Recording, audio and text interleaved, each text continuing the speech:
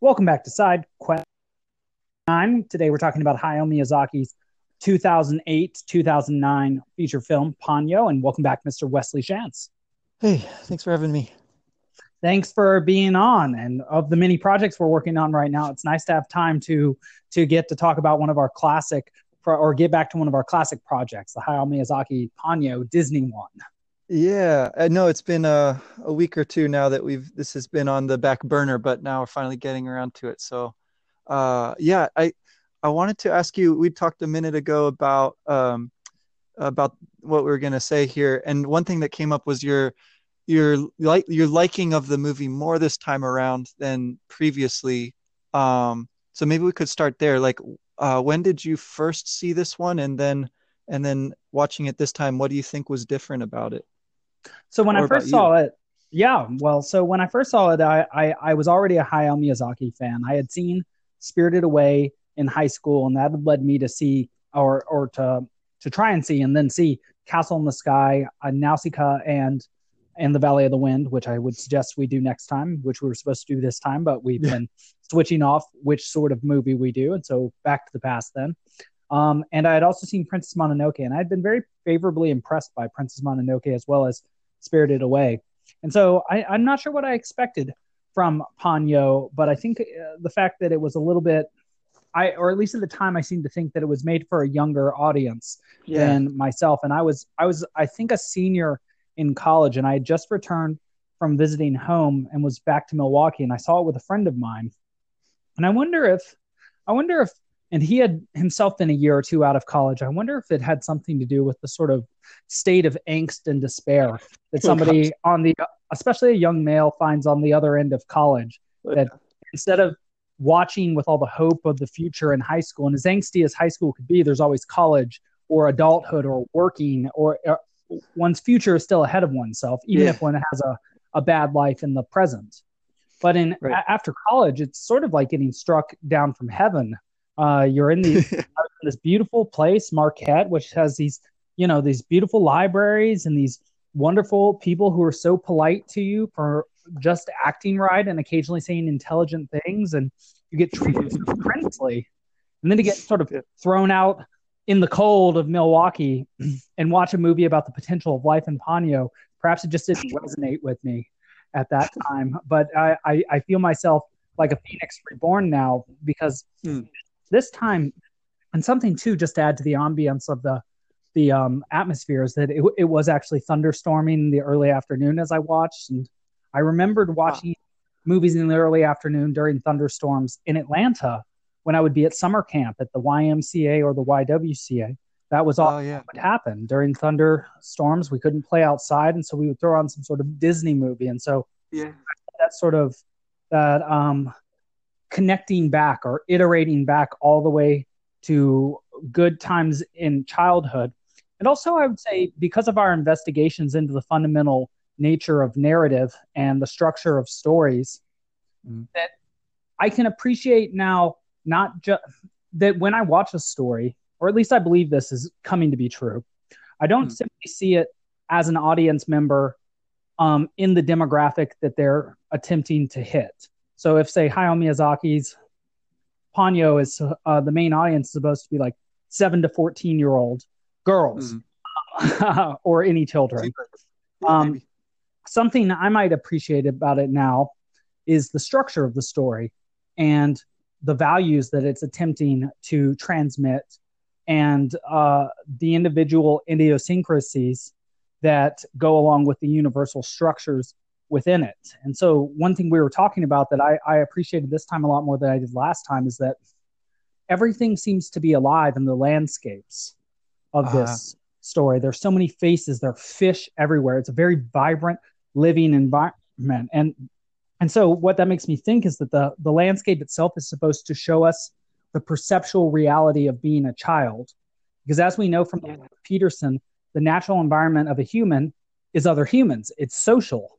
And so we naturally want to put happy faces on everything when we're children and we're drawing, which is how we express Yeah. ourselves best because we don't Yeah. speak very well. And so we put happy faces on suns, and even like the animals around us, or rather, excuse me, look, that's an animistic slip right there. These stuffed animals around us. I used to not call my animals stuffed animals because I didn't want to offend them. I was a little 7-year-old apparently.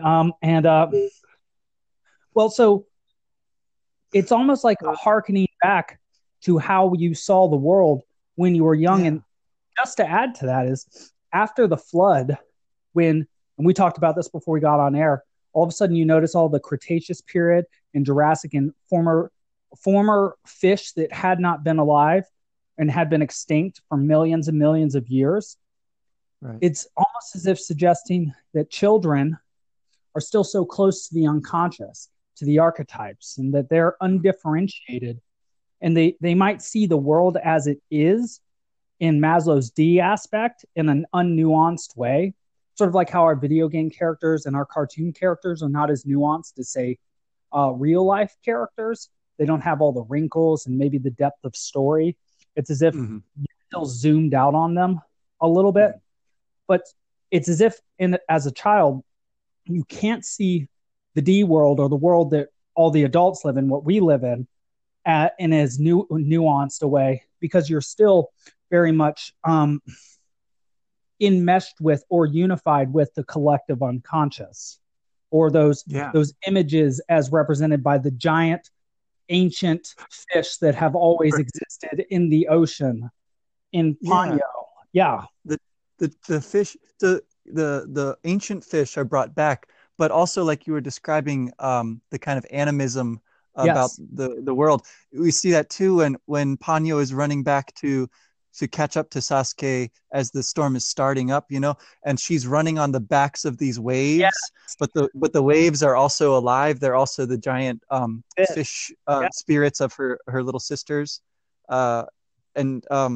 So you see in a couple of different ways that process you're describing, where the surrounding environment is animated with a personhood and perhaps unconscious, but sort of recognizable in some sense. And so just souls. To connect to that, there were parts of this story, and I even remember mentioning to you that there seemed to be, specifically during that piece, it sounded a lot like The Ride of the Valkyries by Wagner, but I don't know that it was actually specifically that. And then later on, after the flood, there's a piece that sounds a lot like one of Gustav Holst's planets. I can't remember whether it's Mercury or not, but it's one of the ones that starts really strong. So what that reminds me of is the American work Fantasia, where so much of the story is told with animated animals set to triumphant or powerful or emotionally evocative music, suggesting that what is most appealing to young humans or developing humans or children is the repetitive and unique pattern of music, as well as seeing things animistically. It's as if you naturally see things harmoniously as a young person. The music just makes sense. The story just makes sense, even if it's talking alligators, or they're not even talking, or they're just running after a hippo who they're in love with, and that's okay. And so it's almost as if that is what these children's stories, like The Polar Express, when you lose the ability to listen to the bell, or you hear about the fall from Eden, what you have as a child is a unified perception of the world, a harmonious perception of how things are, but you don't understand why it's harmonious. And perhaps you passively assume that the social world is simply harmonious. And you project the idea of the great mother out on the world. And what does the mother do for you? Everything, right? Provides. She gives you the rest. She provides, right? But then you have to develop an idea of the great father. And we see actually in this movie that the great mother is far more powerful than the great father, right? She's giant. She's a goddess. He gets nervous around her. He's smaller than she is. He has a smaller effect. He doesn't understand things at as deep a level as her, but he has a very important role.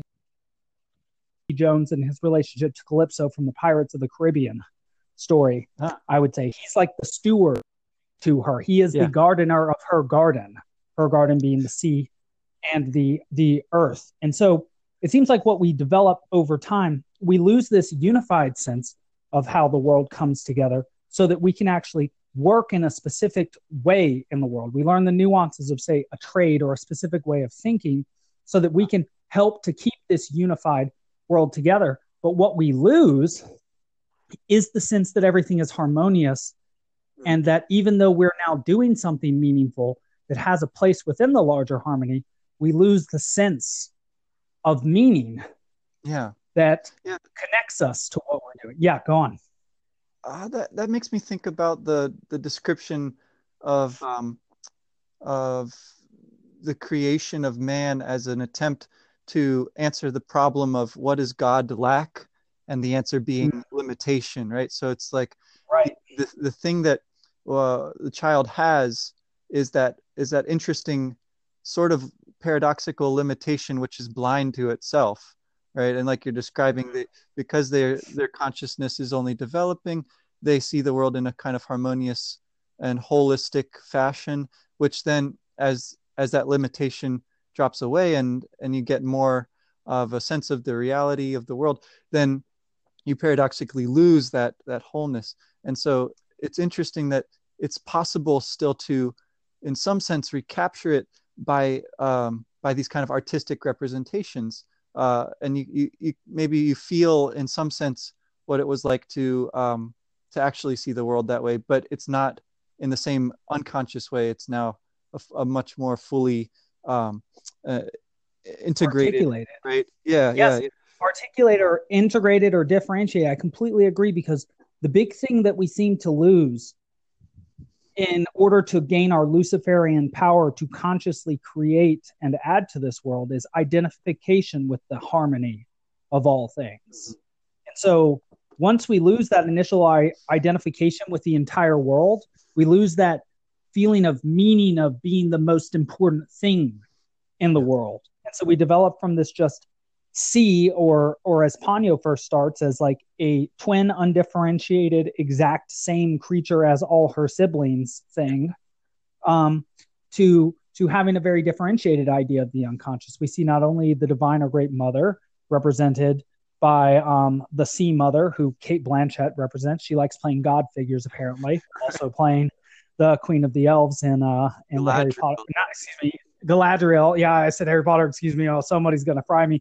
In the Lord of the Rings series, yeah. And then there's the father figure who operates the sort of underwater ship, or the attention or focus idea.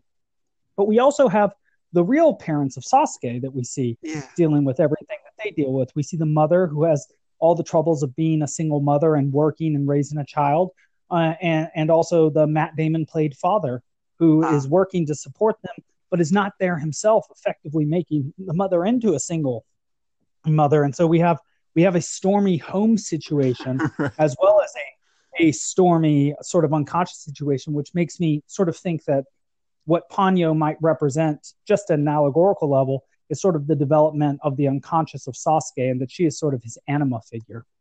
And that as she becomes more differentiated, so does his view of how the world works become more differentiated. And he understands that he judges his parents by these sort of archetypal parents, and that, of course, they're differing figures. And sort of like how even if you're an orphan, and this is especially true of heroes and the generation after the Trojan Wars heroes, Agamemnon's child Orestes, Odysseus is Telemachus, and Menelaus is Megapenthes, that your archetypal father, or the great father, or Zeus, as they would say, still wants the best for you. Even if the man who was your father himself was very poor and didn't encourage you, all people are encouraged by this image, because it's effectively biological at this point, being an archetype. We all have an image of the great father or the great mother in our minds, phylogenetically. Yeah. I mean, I think that's also why, movies like Annie and The Secret Garden, whenever someone's orphaned, it's just the saddest. It is one of the apex saddest themes that a movie can have. Yes, go on. Sorry. No, I was just gonna pick up on the interesting dynamic where the kind of archetypal father figure, the wizard, I think his name is Fujimoto. I could be getting that wrong. Yes. They name him eventually. Anyway, so he's down there in the That depths. is funny. He doesn't get his name at first. We know him by his actions, not by his and his relationship to Ponyo, not his name. Yeah. Funny.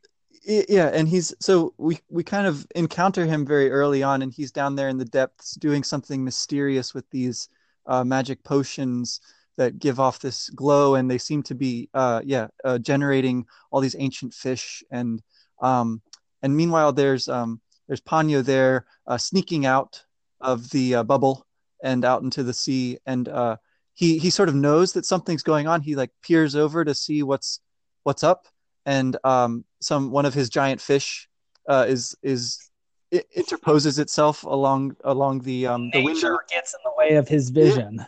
And so it's great. It's like he is a figure of the unconscious, and he himself is unconscious, in this very Yes. funny way of what's going on with his most precious creation of all, right, Ponyo. And so he seems to think that he's doing very important work there, but meanwhile the whole story is going on over his head, literally, right? So he has to sort of run and catch up the whole movie, and he never does quite catch up. He's made to be sort of a figure of fun in comparison to the majesty and awe of the goddess of mercy, the mother figure. Grandma Mare, the Yeah, grandma of the sea, yeah, as it were. Yeah, so that's so interesting noticing that both he is sort of daft and unconscious of where the action is happening, as well as the actual father yeah. of Sasuke, who's actually literally out on a ship that almost capsizes, who only communicates in a very masculine way through what? Morse code, Oh, right? Through right. light flicking and tries to just use words, right? It's sort of, again, he tries to use words through light to make up for his actions, the fact that he doesn't come home.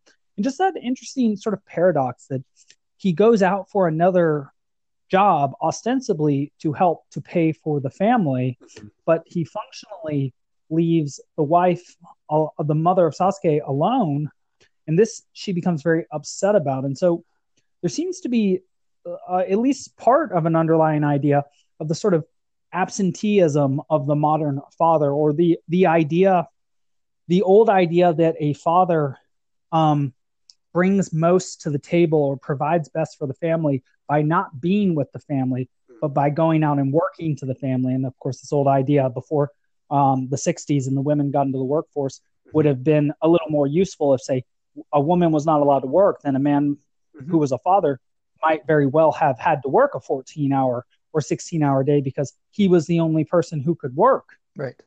But so it's almost as if what we're experiencing, not only in culture now, and we see this not only in the Me Too movement, but also, and just it is, there has been a giant explosion of talk about gender roles Oh, yeah. and even the existence of gender. And and even specific questions about gender seem to be faux pas even at this point, and even talking about certain legislation about how one talks about it. And so it's almost as if what Hayao as an artist here is picking up in this story is sort of that the traditional father is not up to the task of the modern situation. That the traditional, or like the 1950s traditional idea is too unconscious a man, too far away from the action, will not do to, if the purpose of, say, a male, at least according to Hayao Miyazaki, is to help balance society and nature together, which I would say is possibly, just what the whole family unit is supposed to do, the whole civilization idea, then he has to be more present. He has to use his logos to understand what's actually happening in the society and family unit itself. He can't simply be underneath the water, behind the times, off away. Off at sea. Off at sea, exactly, out on a heroic journey, Right. but without his family. It's almost as if the hero's journey now is bringing us back home in sort of an Odyssean way. That the father is curiously absent in this movie, but that he is being called back. He is being summoned. Yeah, it's interesting the way I think that must be some of what the goddess and Lisa, Sasuke's mother, are talking about there at the end, when they're under this little sort of Umbrella thing. Yeah, I don't know what it is exactly. It's a lot like the jellyfish that Ponyo initially leaves on, and she falls asleep, and the jellyfish carries her to, the human world. And it almost suggests to me a sort of feminine consciousness, or like something. It's or like a wisdom that exists at like a non-articulated level. I know that they express themselves to each other, but it creates a slight darkness under the jellyfish, right? Yeah, yeah. And so there's something about how, like, I don't know, it's almost as if it suggests like an animated version of female instincts or Mhm. something shared between them that could not be understood by the masculine uh, light of consciousness or something like that. Because it says they talk for hours and hours, and so that's funny that you say, "Yeah, say more, please." No, I agree. I think it's very intentional that we don't, as the audience, as other characters in the film, don't actually hear the content of what they say, but we see the way that they're talking, and we sort of understand what that must be like, and what it must be roughly about, what they must be saying. And I think You know, and it's the grandmothers who don't hear it, who comment on it, who understand, who seem to have a natural understanding of what's happening, and they don't have to be there. yeah, right. They're all sort of overjoyed that they have their vitality back, and so they're sort of enjoying the regeneration of their life. They're in that strange, and they're also in a kind of an interesting state, although not as intimate with the goddess. They've been touched by her, so they're quite happy to just sort of observe and wait out the You know, and that's so funny because, just to support your point, what does the goddess and what do the mom come up with as the test for Sasuke? And this is a test of Lisa's son. Mhm. So she agrees with the mother of nature to test him in an objective way, which Yeah. has got to be a sort of difficult. That seems to be playing the role of the mother rather than being the sympathetic individual mother, right? She's got to allow him to be put to the test. There's a motif we saw in The Spirited Away as well with Chihiro. One must be subjected to the initiatory test. And what is the test? Sasuke has to show his love. Yes. And how does he show his love? By not being there or by being there? How does he show his progression as an idea of the rejuvenating hero, and literally rejuvenating, right? Because of this whole scenario, these old women are now rejuvenated. And how do we rejuvenate, humanity? Well, by having the next generation, right? Mm-hmm. Love one generation after another continues to bring us together so that we continue to produce the future. Yeah. And so Sasuke's got to prove his love. And well, how does he do that exactly? How did you perceive how does he prove his love? Yeah. Wes?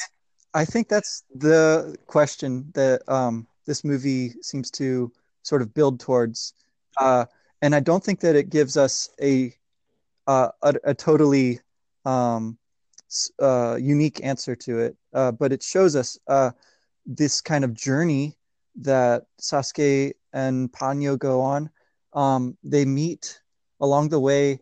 They meet another set of characters, which seems like a kind of little microcosm of the unified family, because they on their boat they encounter this little family of a father, a mother, and a baby, an infant.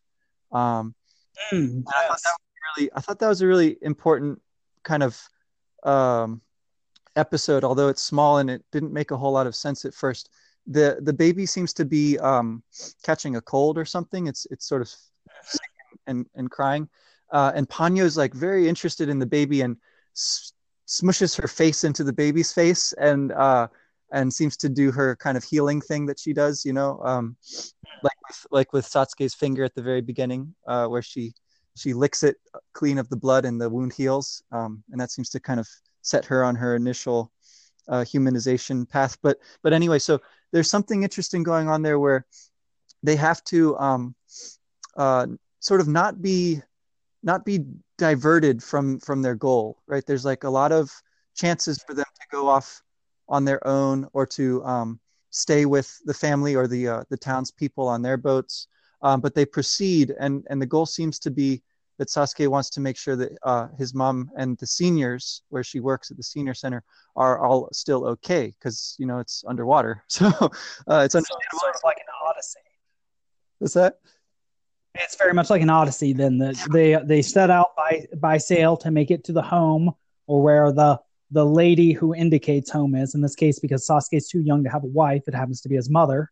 Yeah. And and they could stop along the way. And what's interesting too is that Ponyo's power seems to be sort of Christ-like. She is herself a fish, like Ichthus, one of the symbols Christ, or that which substantiates you or gives you substance. But also, what does she give to the child? She gives bread, right? Oh, She right. gives, which is another Christian idea, right? Like, I am the bread. The host is made of bread. And of course, bread, like the fish, continually replenishes itself, and we harvest it in the same way. And so what her power seems to be is that she's sacrificing, and she sacrifices her own humanity in order, the thing she wants most, in order to help others. Yeah. And what Sasuke has to see about her in order to prove himself is that he needs to see her at her core for what she actually is, without his projections onto her, suggesting that what makes her special is his love of her himself, Yeah. but also her capacity to sacrifice. Yeah. And so when he sees her reverted back to her original form, he sees that it's not her physical appearance or her body, but rather the choices that she makes for those around her reveal her for her true character, reveal her true humanity, suggesting that to be human is to give up your humanity for other humans, or to, as a conscious being, to sacrifice yourself for the well-being of others seems to be the most humanitarian or human or conscious or Christian or good, benevolent thing one can do. Yeah. And Yeah. I think. body for that seems to be a very appropriate love. Go on, yeah. Yeah, I think that is kind of the critical moment there at the very end. The great mother, the goddess, Ponyo's mother, asks Sasuke if he'll still love Ponyo just as she is at that moment when she's back to reverted to her kind of proto human form with the kind of Tadpole form. yeah, yeah. And of course, he has his solemn vow that he will. And this seems to be the final proof. But yes, so I think, to go along with what you're saying, we see that from the very beginning, where she has this combination of greediness, but also selflessness and generosity, where licking the blood from his finger, she does that in a way that's both it's Consummatory and eh, salutary. yeah, I think that single image, and it seems to be the spark that sets her going, and it seems to be irreversible, right? It's like, oh, you've tasted human blood. Oh no. So there's something very, very interesting there, um, which seems kind of prototypical for the rest of the journey, but that final moment does seem to be the critical one of Sasuke kind of consciously affirming what we've seen all along in images. Right. It's like he's been embodying it, but he can finally articulate it and an ultimate vow, because they have been iterating this pattern the whole time. Just like you said, they started small, right? He saved a little what he thought was goldfish, and everybody thought Ponyo was a goldfish, except for the nasty old lady who actually sees her for what she is, and she says, "Oh my gosh, it has a face." Yeah, yeah. Yeah, and she's also the one that takes forever to go down to the realm of the Great Mother and the Great Father. She actually tries to counsel Sasuke away from doing what seems to be the right thing. And so Sasuke saves this goldfish. Are you still there? Yeah, no, I was just thinking about that. Yeah. Because that Sorry. So he saves the goldfish, but Ponyo also licks his finger. And so those are both fairly small acts of charity or sacrifice, but they begin the chain that leads to these sort of ultimate acts, where Ponyo will eventually give up the thing that she has struggled against her father to attain, hard to attain, in which seemingly even nature works against her, because every time she uses magic, she reverts a little, and that's what she knows, and leads to Sasuke doing like these incredible feats of engineering with Ponyo's magic. And so, like, sort of like the magic of society working together has to do with both males and females working together. I love that as an image. Yeah. But like, Sasuke goes on this ultimate adventure to try and save his mother, and then ultimately to save the humanity of Ponyo as well. And that begins as a child with a small act, saving something seemingly insignificant. It's again alchemical almost, or even again Christian, in that the stone of little worth becomes the cornerstone. It's this small act of kindness sets the path of his entire life. And the same with Ponyo. Yeah, and it's interesting the moment you're describing where the one old lady who's cranky, she didn't go down with the others. She stayed up in the park above the water. She and Fujimoto the wizard are both telling Sasuke to listen to them and not listen to the other one, that the other one's lying, that he's doomed if he falls, right? And so it's sort of like they seem to both be kind of the wrong choice, but Sasuke ultimately goes with the old woman, and they fall together into the ocean and go down into the little realm of the goddess there and the seniors who've been rejuvenated. And so it seems like uh, he makes the right choice there. But more importantly, he sort of does it uh, not out of a being convinced by her arguments so much as he sort of has this. He seems to have this instinct that this is the right way to go. I have to see this through, even if she doesn't want to go with me down there. It's best if we both return.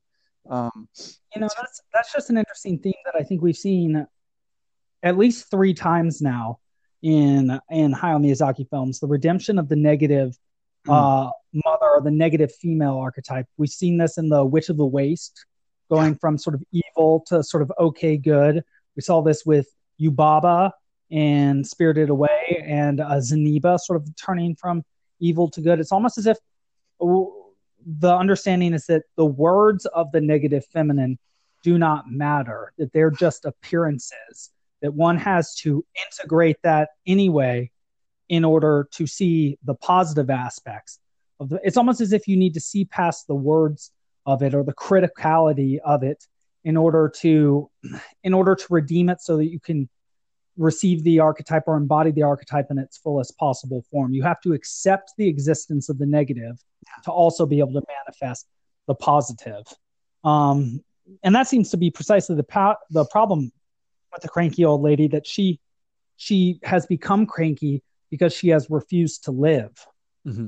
She refuses to go on faith to do the right thing, to do the thing that would rejuvenate her, that would bring her to the next step. And it's turned her sort of feeble and angry, almost suggesting to me that that's the natural consequence of not updating your map of reality, of not Mm-hmm. taking the steps forward into the world that are presented to you and not becoming the person you're supposed to be.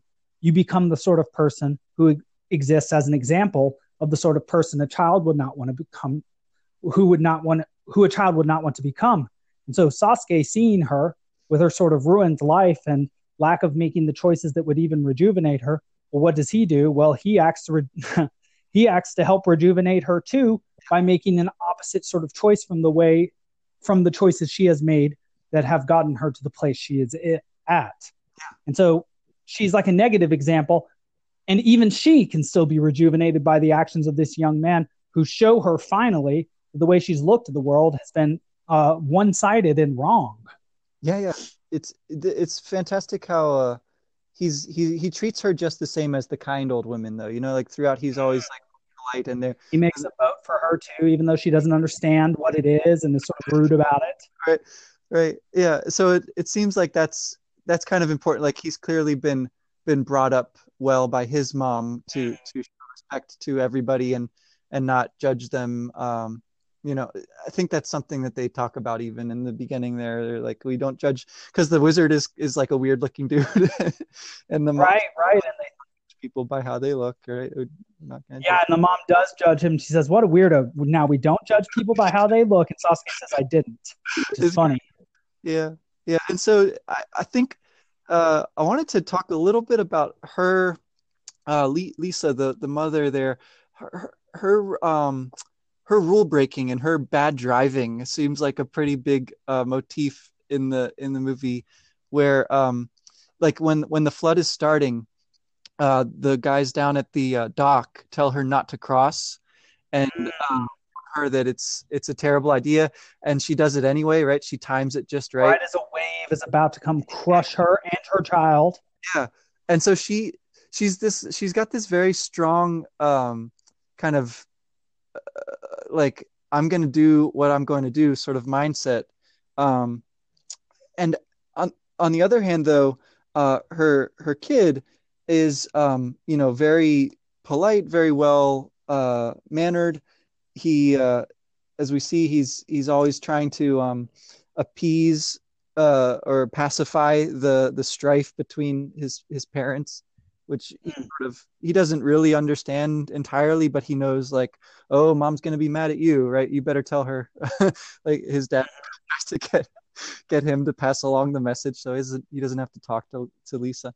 But but she seems to kind of represent somehow this kind of drive, this waywardness, but it's contained in this way that is still clear that she really loves her kid, and she really works hard for the seniors.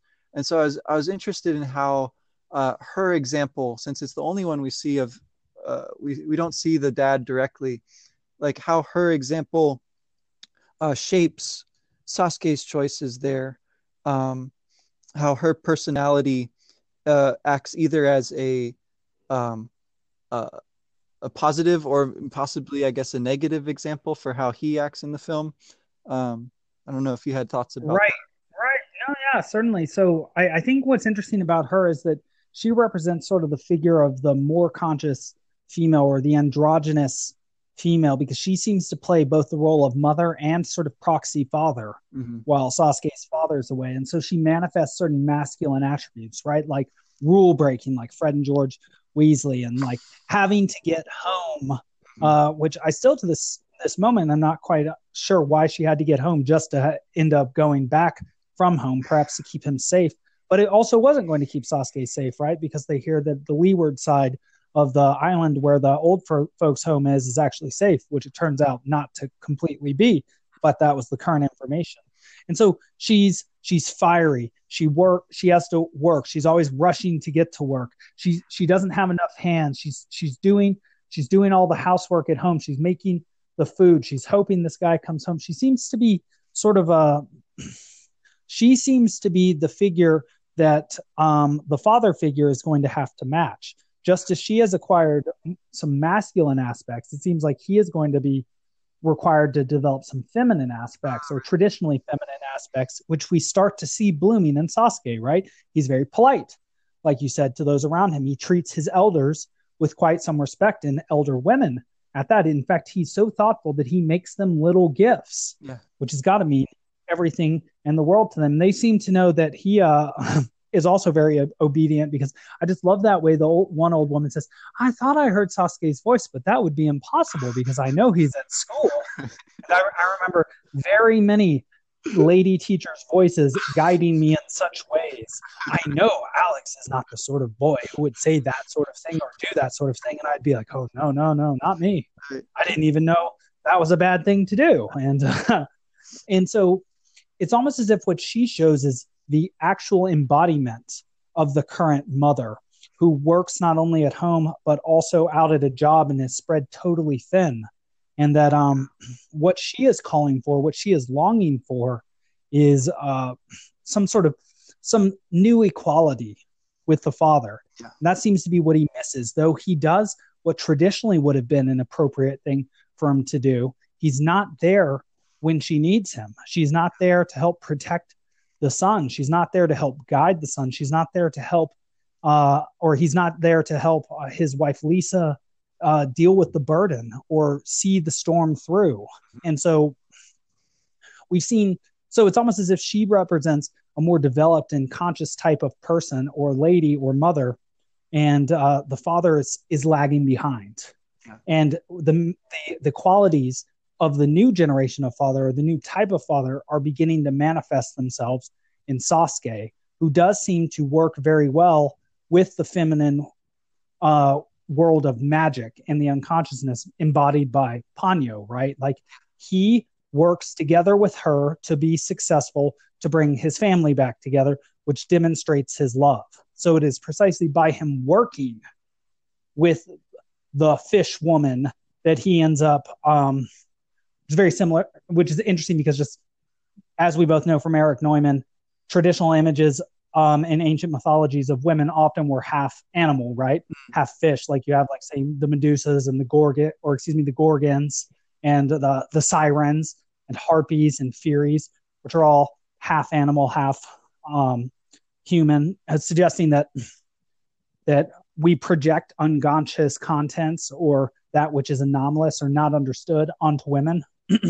Yeah. And so, yeah, that was kind of part of why I ask about that, because I find the interpretation of the myths as worked out by Jung and his students like Neumann and modern day Peterson and all that whole thing. I find it pretty compelling, but I do find it curious that maybe I just haven't read any of the female practitioners of this thing, but they're all men, and so they see this in terms of a masculine feminine dynamic, but they see it from a masculine subjectivity on their own part, right? So inevitably the masculine reader is going to sort of say, oh yeah, well, so the feminine, yeah, that's like mysterious and other. I'm just curious how the female reader of these myths could maybe see the masculine as the mysterious, the other. And Neumann points this out frequently in his book. I noticed a number of times he's like, well, I'll have to write that book next. I'll have to write that book next about how the female ego consciousness development is nuanced to account for this mythological significance of masculine and feminine. Yeah. Well, I guess first and foremost, I would say that there are several Jungians who were prominent who were women. Marie-Louise von Franz was the direct inheritor of Jung's tradition. So not Ettinger, not Peterson, or Neumann. Also, there was excuse me, who else am I thinking of here? Eleanor Bertin was also one of his fantastic students. Marion Woodman, who the Pacifica people are big fans of, as well as Francis Wicks, who I'm a major fan of, who wrote about the inner development of children, adults, and and of what is her last book? She wrote a wonderful trilogy, and of course Esther Harding, who I think is just masterful. And so I guess the first answer would be that there are many Jungians who are female who agree to the normal denotation or the words used, the existence of, say, an animal or the unconscious and things like that. So the words used are not simply male projections of words onto the world that suggest a purely masculine way of looking at the world. But the question I think you put is, how might, say, a feminine perspective reflect on this story?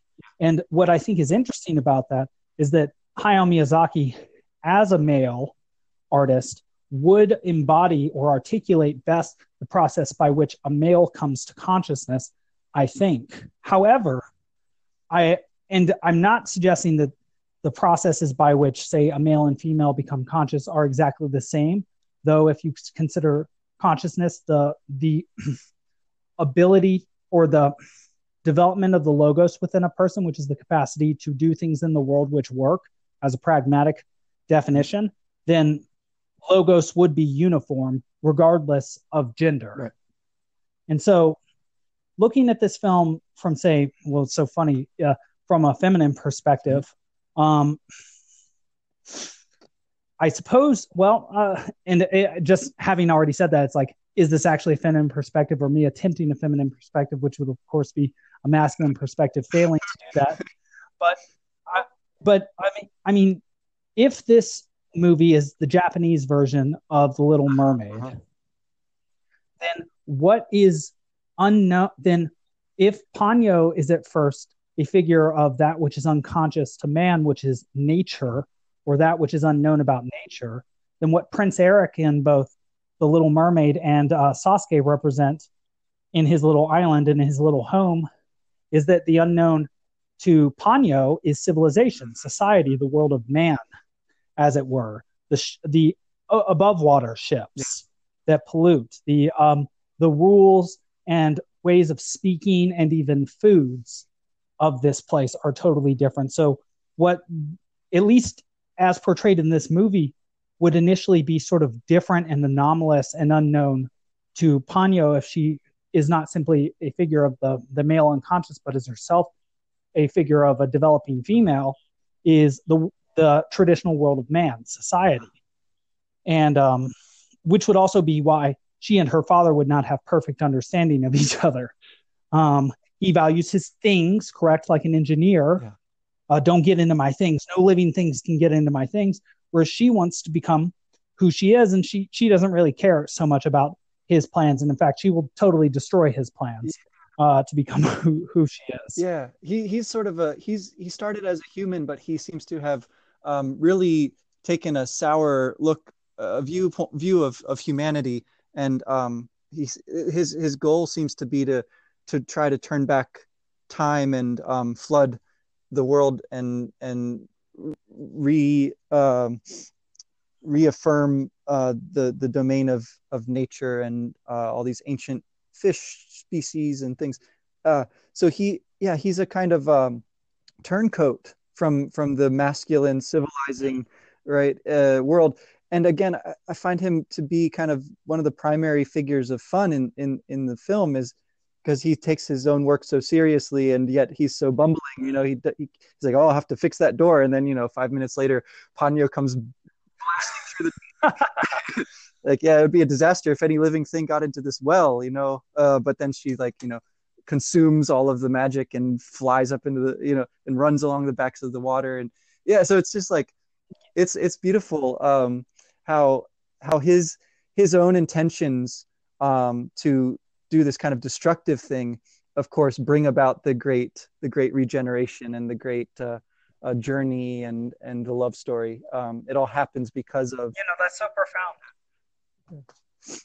Yeah, that's incredible that you say it like that, because it makes me think that he's sort of a figure, at least in that respect, of sort of a Yahweh, like a Yahwistic not prelapsarian, but antediluvian figure before the flood. And so since these humans are so fallen and they're polluting this beautiful nature, he's sort of like an environmentalist, right? He wants to bring about global warming to wipe out all the humans, because the humans have polluted this planet and don't understand all the beautiful things they have. But what he seems to miss is that the humans can also produce the most beautiful things on the planet through their connections to each other and even to the planet, and which is what he seems to miss, right? Because how did he develop Ponyo? Through a relationship to the Great Mother, through one of his connections as a human to something more than human that produces something that ultimately can become a human. Right. It's like, And so, and so what that makes me think is that, so he, like Yahweh, wants to just get rid of the humans in sort of an Old Testament way. But the true way to balance nature and society, or nature and humans, to balance the world, is to get the conscious beings there to sacrifice for each other, or to maintain it themselves through love for each other, and the place in which they and their future, i.e. their descendants, the generations after them, will also reside. It's almost as if he represents sort of a patriarchal, one-sided viewing Yahweh figure that wants to just destroy when things hit a certain level of entropy, whereas there's a more holistic, more Christian perspective that comes through when once the Great Mother adds her perspective to his, there's a larger perspective, which then suggests that the way to redeem mankind is not to just, or the way to purify mankind is to bring mankind together in love, rather than just to destroy all the humans. And that seems to make sense then, because then the divine forces could work through the conscious humans in the service of love, which seems to be the highest possible value, at least for a conscious being, rather than simply destructively starting over and then having to produce the same conditions over again, over and over, right? Yeah. Because if the conscious beings can't work together in love to produce harmony themselves, then they're always going to just end up getting destroyed in a matrix-like way, coming back to be, making the same mistakes, getting destroyed again, coming back to be, making the same. This is why I always have trouble with zombie movies, right? It's just like, what do you do after the zombie movie's over? Like, after the zombie apocalypse, it's like everybody dies, okay? Yeah. And then what? Like, evolution has to spend another 15 million years producing another conscious being. Yeah. And then what happens to them? They like develop nuclear weapons eventually and then destroy themselves. And then what happens after that? It's like the Occam's razor solution seems to be that the conscious beings need to figure out a way to live in the world together. And that has to, I think it's important, like you said, it has to include the possibility that they won't figure it out, right? That they'll make the wrong choice.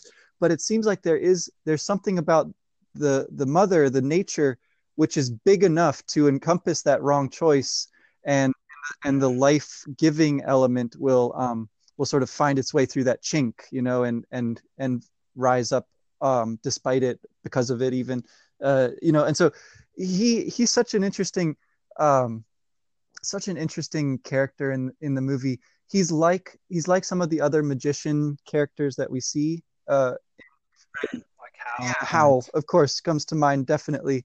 But because of his it's not a movie really about him. He's not really one of the main characters. So it's curious to see how he sort of gets things set up. But then the other characters are the ones making more of the choices that seem to be what the movie really focuses on. He strikes me as Saturnian too in that respect, in that like after Zeus defeats his father Kronos, called Saturn in the Roman tradition, he puts him in Tartarus for a bit, but then he, like Horus with Osiris and like Dionysus coming back, he restores his father to the White Island where the Age of Gold, the immortals who lived perfect existences, who were created by Kronos, existed.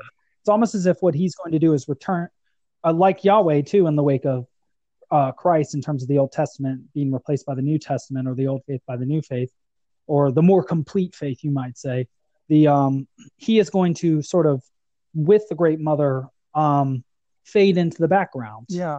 Because the logos, or the consciousness, or the connection between the actual living characters or the young characters who are inheriting this new world, is going to have to serve. Rather than having sort of a patriarchal and a matriarchal authority guiding them, they'll be guided by their own feelings and thoughts. Yeah, that's what a real free existence is. Go on. Yeah. Sorry. Yeah. No, it seems like that's one of the questions you might ask at the end of the movie, is like, what's the status of his particular knowledge, and for that matter, Lisa's connection with the goddess of mercy. Like, are those forces still going to act directly upon the world as they've been doing during this crisis, or do they? It seems right to me, like you're saying, they're going to sort of recede back into the background and make room for this new generation. But it seems to hold out the possibility that when things break down again, that those forces will come back to the fore. They'll show back up, right? Because it does seem like it may be a time issue, because he's essentially achieved what he meant to achieve, though not to the extent he meant to achieve it, nor under the appropriate circumstances. And that's good, right? Because if he'd gotten to where he wanted to get to, boom, he would have been successful. Yeah.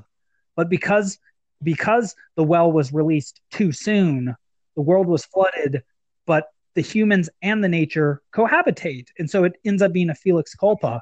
And there doesn't seem to be much indication that the flood is going away, like that it's simply disappearing. So this world is a new world. Yes. It appears to be. There is a sense of normalcy that returns, because the storm is no longer there, but there are consequences. And so it does strike me that you're right in like talking about a sort of Noah's flood or a Tower of Babel falling way, that it's sort of, you turn the hourglass over here. The entropy hit its top spot, consciousness, or the relationship, or eros, the relationship between humans, sort of preserved itself.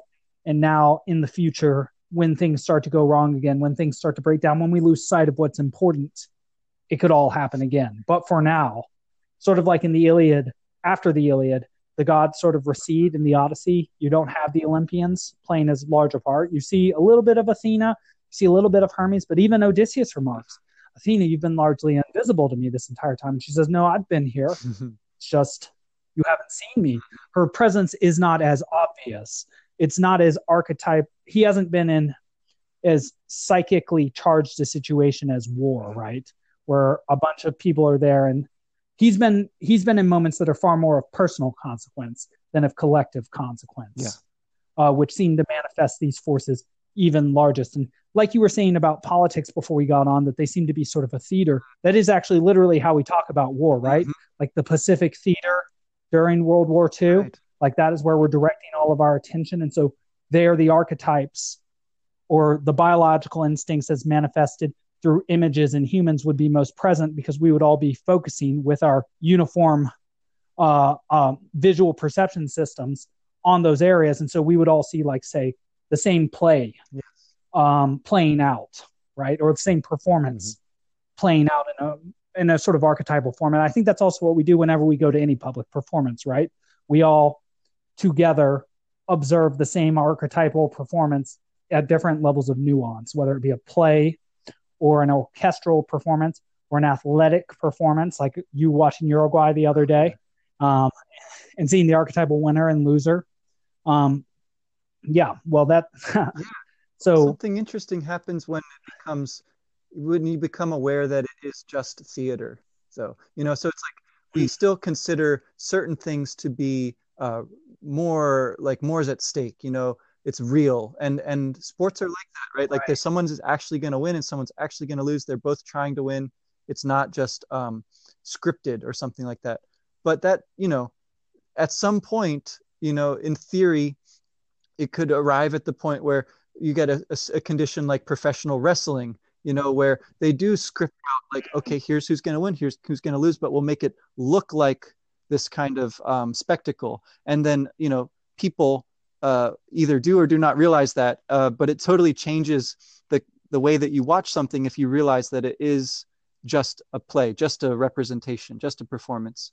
And so I think, right, we even say that to each other. You're just playing around, yeah, or are you just playing, or are you going to be serious about this? We say that even in relationship, right? yeah, Are you just playing around, or are you going? Is this just for fun, or are we yeah, serious? yeah. So that kind of that element of the playfulness and seeing it that way seems really important for not only for political things, right, where something's totally at stake.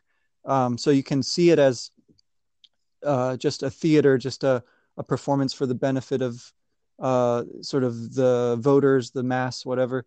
But um, but watching a movie like this, as a child, you don't see it as you don't see it the way that you see it now when you watch it and you think about the way that it was put together and the intentional choices that were made. You sort of are drawn into the world of the film, and so it's real to you while you watch it in a sense. And that's part of, I guess, what I find interesting about uh, looking at these movies, thinking about them, working through and articulating them. But it doesn't. I think again, I come back to the point that it doesn't actually uh, erode that initial, magic that they have. That's still there for each new viewer, particularly each new generation, right? So it's like the Right, and just like, yeah, yeah, no, just sorry to cut, just to agree with you completely. It's like what you have is a changing experience of the same thing. You just notice more and more nuances. So just as Sasuke and Ponyo develop from their original undifferentiated form and become more capable of seeing nuance in their place within the world and their place within the universal story. So rather than being passive beholders or theastai or theater goers of the process, they become active, conscious choosers of their place within it. And just like we've talked about before, the word theater comes from the Greek word theastai, which means to gaze at, to behold, to marvel. And so just as when we saw these stories as children, we saw like the large swathes, the large structures. We didn't understand them, but they meant something, and we would maybe even embody what they did. Like we might go play, we might start, playing with a ship or develop an interest in water after this, or want to get a yeah, fish, or or dinosaurs or something like that, right? But that now when we watch the movie, we behold as well, but we see more mm-hmm. details, more things which are actually there. We don't have to project our own unconscious structures and desires so much on the story and think, oh, I hope this happens or then this happens. We can see it for what it is. And in seeing it for what it is, it can unlock to us certain truths that we were incapable of seeing before we we had seen the broad brushstrokes of it initially in our more undifferentiated form. It's as if the initial, you don't behold the same giant mind shattering archetypes in the same way. Like the first time you ever see a figure of the Great Mother and you think, wow, she's so beautiful, Galadriel, or wow, this Grandma Mare.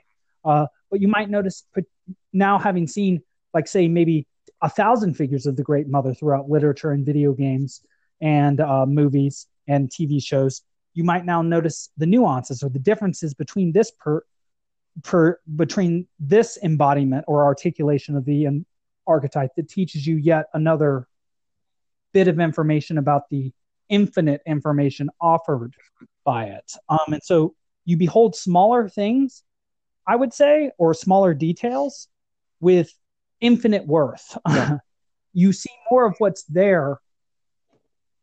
It's almost as if you see more of what's there and less of what you put there yourself as you develop. Yeah. All right. Yeah. I think that's a good place to leave it for now then, and think more about that. The next time then is Nausicaa.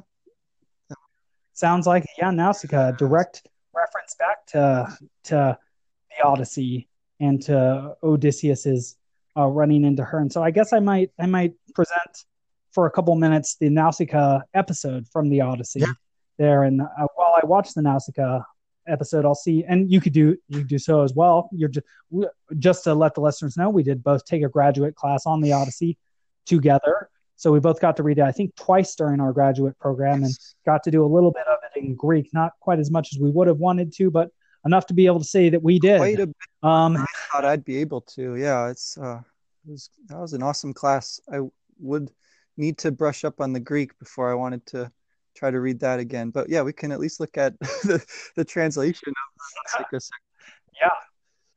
Yeah. Well, I'm very much looking forward to that. And again, we'll be back on in, I think, a couple of days doing our Harry Potter talks, our Potter's Pockets, or our Hagrid's Pockets, or our Potter's Passages, whatever it ends up being called.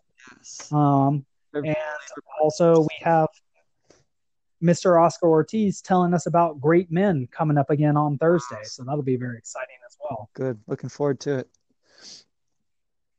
All right. Well, it was a pleasure having you here again, Mr. West. All right. Pleasure was mine. Look forward to many more times. Take care. All right. Take care.